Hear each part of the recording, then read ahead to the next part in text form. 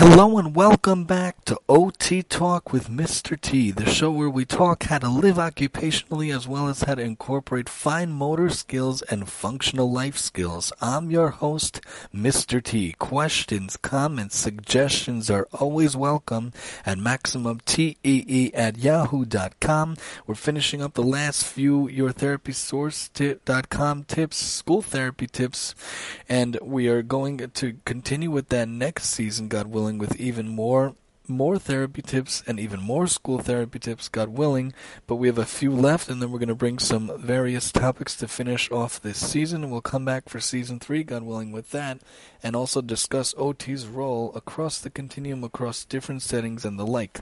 Today, with the help of YourTherapySource.com, let's talk about some games to practice drawing and handwriting. Through many episodes in the past, through many ideas and activities and tasks that we've tried to give you, we try to touch upon different ways and games to do drawing and handwriting and fine motor skills using the 3-jaw chalk grasp and the tripod grasp with the thumb, the pointer, and the middle finger, but some other ideas with the help of YourTherapySource.com. Some few quick, simple activities to practice drawing, pre-writing strokes, and or letter formation. The first one is squiggle drawing. Draw a squiggly line on a piece of paper, pass it to someone else, let them add to the squiggle line to create a picture. And you keep going around and around and around till you get a nice big picture, drawing these different squiggles, drawing these different formations to make a nice big picture in this group type of a thing. Or you could just have a kid try to make their own type of squiggle. You make a squiggle, they make a squiggle, make it into its own type of a game. The second one is themed squiggle drawing. Draw a squiggle on a piece of paper. Write a theme on the top of the paper, such as a farm animal. Pass the paper to someone else. They have to create a farm animal from the squiggle on the paper. This reminds me of the box game I think we've talked about before, where you make many dots on a piece of paper, and a kid could do this also.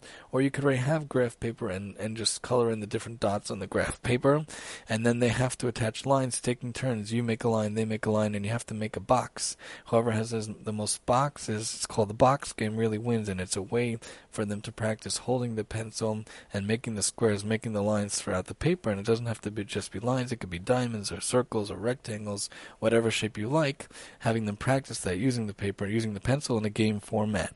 You could also do number 3, group shape picture. You could pick one shape, such as circles, hang up a large piece of paper on an easel or the wall. Each person should add one circle to the paper, whatever size and color they wish. Add to it each day to create a nice work of art, and change the shapes the next time in order for them to have a fun way, again, of practicing the drawing and handwriting, this time through using shape pictures. And it doesn't have to be circles. It could, again, be different types of shapes, 3D shapes, 2D shapes, whatever you like, whatever the skill level and the ability of the child or client and yourself are.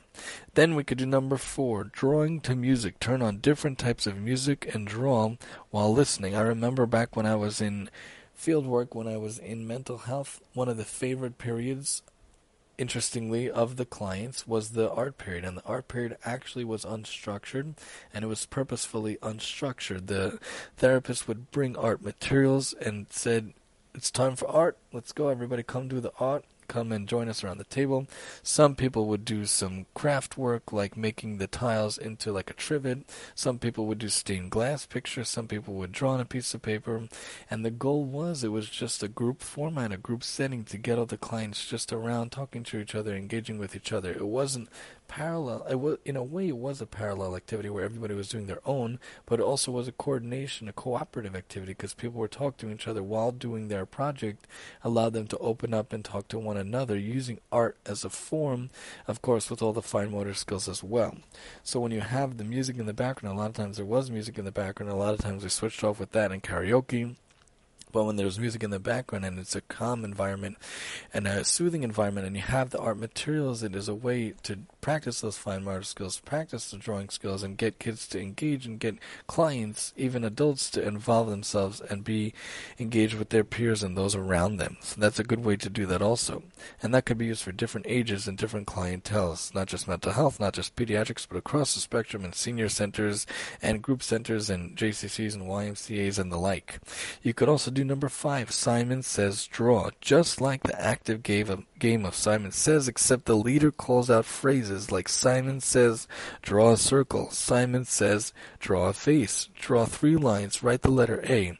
But you have to do it when Simon says. If you do it when Simon doesn't say, then you're out. And this is really good for a group activity, a big group activity, and it could be graded up, made a little harder if you're dealing with adult clientele or geriatric and the like, and it could be graded down, made easier if you're dealing with very small pediatric, very young pediatric, but a fun game nonetheless, and the leader is there. Really good if you have a big group. If it's just 1 or 2 kids, it might end pretty quickly. It might go south pretty fast, especially if one of the 2 kids are not listening so well or they don't understand it, but definitely good to do with a group of kids and a group of people. So that's the Simon Says Draw.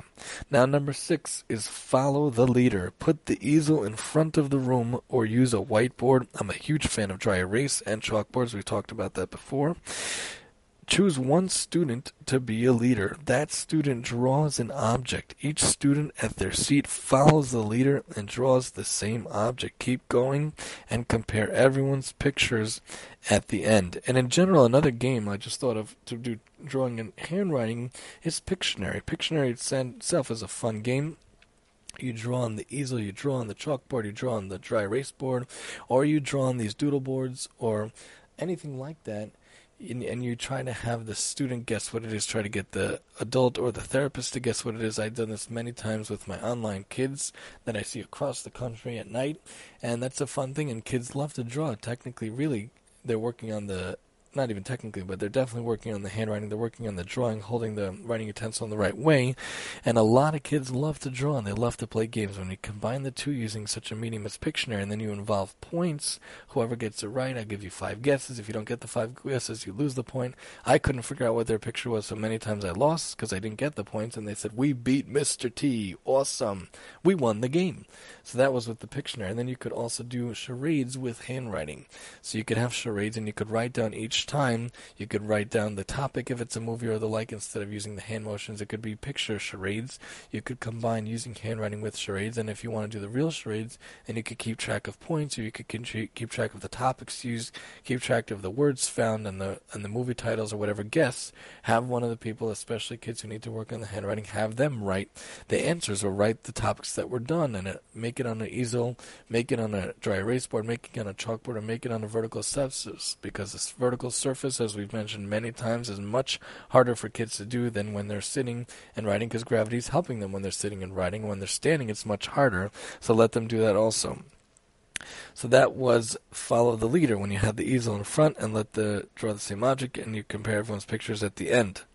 So then you do hat artwork. Put a piece of paper on a clipboard and put several different writing utensils in the middle of a circle. Have the children sit in a circle, turn on music, and pass the clipboard. When the music stops, the person holding the clipboard draws one object, turn the music on again, and repeat until a picture is created. It's like musical chairs, but really musical artwork instead. Hide the drawings as number 8. Put 2 children near each other, but put up a divider so they cannot see each other's paper. Call out directions such as draw a house, draw a flower in the yard, draw a bird in the sky, or the like. At the end, compare the pictures and see if they are similar. For letters, you could call out directions such as write a capital letter A in the right corner, write a lowercase b in the bottom left corner, so on and so forth, and you could keep that game going with different variations. Number 9, complete the picture. Use a starting image on a piece of paper, have the child complete the picture. This reminds me of connect the dots or connect the letters. And when you do, when you have to fill in the letters or follow the letters, and you have them to make a picture, and it's when you have to follow A to Z to make a picture, or when you have to go 1 to, let's say, 100 to fill in the picture, instead of connecting dots, you're having them follow the letters of the alphabet, following the numbers, but also working on their writing skills as well. And that's complete the pictures, and connect the dots are really good also. Connect the lines, connect the letters, connect the numbers. And then hide and go draw. Right, this is played like regular hide and go seek, except the person hiding brings a clipboard along. While hiding, they must draw a picture or write a word or phrase. When the seeker finds him or she, him or her, she or he has to guess what was drawn and read the words. Again, these are just different ideas to practice drawing and handwriting. Join us next time as we talk about different activities to use to learn to cut without actually using scissors here on OT Talk with Mr. T. And I'm your host, Mr. T.